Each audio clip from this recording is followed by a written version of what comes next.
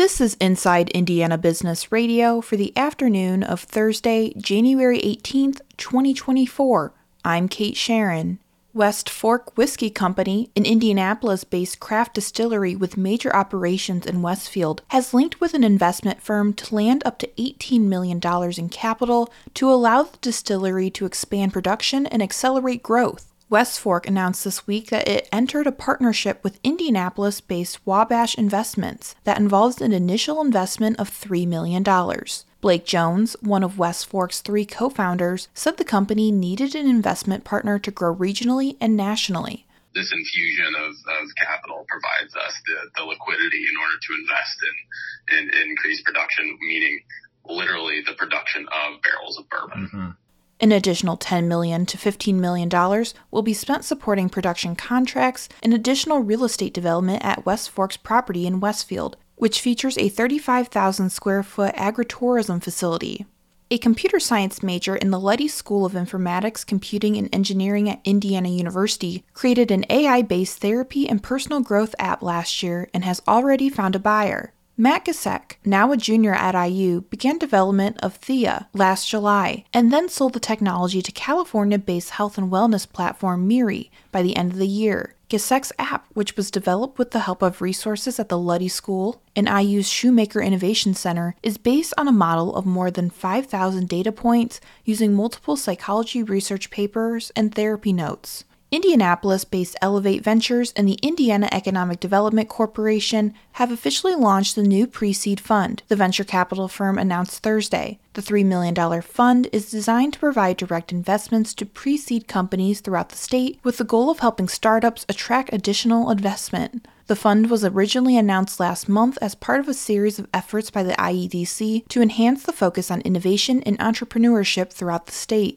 Investments made through the fund will range from $20,000 to $100,000. From the number one source for Indiana business news, this is Inside Indiana Business Radio. Looking for a great way to tip off the 2024 NBA All-Star Weekend in Indy? I'm Gary Dick, inviting you to join business and community leaders from throughout the state at the Economic Club of Indiana Luncheon, sponsored by IBJ Media. It's February 15th at noon at the Indiana Convention Center. I'll be interviewing NBA Commissioner Adam Silver, giving you an inside look at the league and all things All-Star Weekend. Reserve your ticket or table for 8 now at economicclubofindiana.com.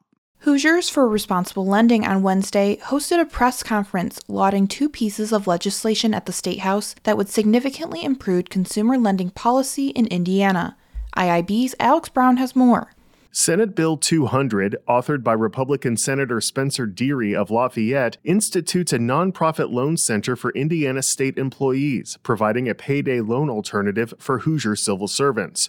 The bill passed the Senate Insurance Committee unanimously and now heads to the full Senate for a vote as soon as Tuesday. Hoosiers for Responsible Lending also supports House Bill 1171, authored by Democratic Representative Kerry Hamilton of Indianapolis, which caps payday loans at 36% annual percentage rate, like the Military Lending Act. That bill awaits a hearing in the House Committee on Financial Institutions. Capping interest rates on Indiana payday loans at 36% APR could have saved Hoosier borrowers more than $26 million in 2021, according to an analysis released by the Indiana Community Action Poverty Institute. Loans during that period averaged just $386, but payday lenders collected over $29 million in finance charges. Hamilton said a 349% interest rate on a 14-day loan is happening every day in Indiana and called it simply unreasonable.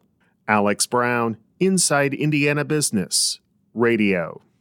Purdue University-affiliated software company Quantum Research Sciences will use a $2.5 million contract to deliver the U.S. Department of Defense's first operational production-level quantum computing software. The Lafayette-based company's contract is a 3-year Phase 3 small business technology transfer contract from the U.S. Air Force, which will be the business's first customer. CEO Ethan Crimmins said in a news release that the company's software identifies inventory levels. The software, Purdue said, will improve accuracy and optimize the Air Force's supply chain management, especially for sporadic and rarely used parts. It also will support defense staff with knowing when inventory is needed and solving complex issues.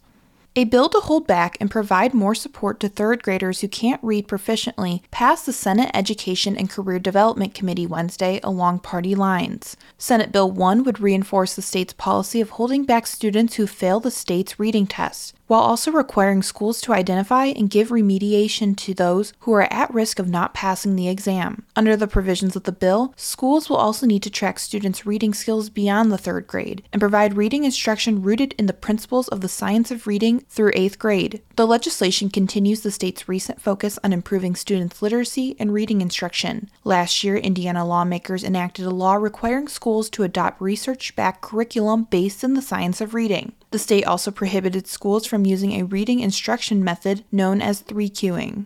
The U.S. Department of Labor found that Indianapolis-based Protection Plus Incorporated has violated a federal law for the third time in 5 years after it did not pay its guards accurate overtime rates, the department announced on Wednesday. A Wage and Hour Division investigation concluded that 31 security guards are owed $28,334 in overtime back wages and liquidated damages. The company also has to pay $27,597 in penalties for violating the Fair Labor Standards Act. From January 2021 to November 2022, the division said Protection Plus did not pay overtime rates for some employees and paid others incorrect rates that varied based on different jobs worked during the same week. It also said the business failed to have accurate payroll records. Dan Starr, president and CEO of Fort Wayne's Do It Best, is this week's guest on the Business and Beyond podcast with Gary Dick, presented by PNC, a weekly conversation with high-profile Hoosiers in business, sports, entertainment, and beyond. Available now from your favorite podcast provider. I'm Kate Sharon for Inside Indiana Business, Radio on Demand.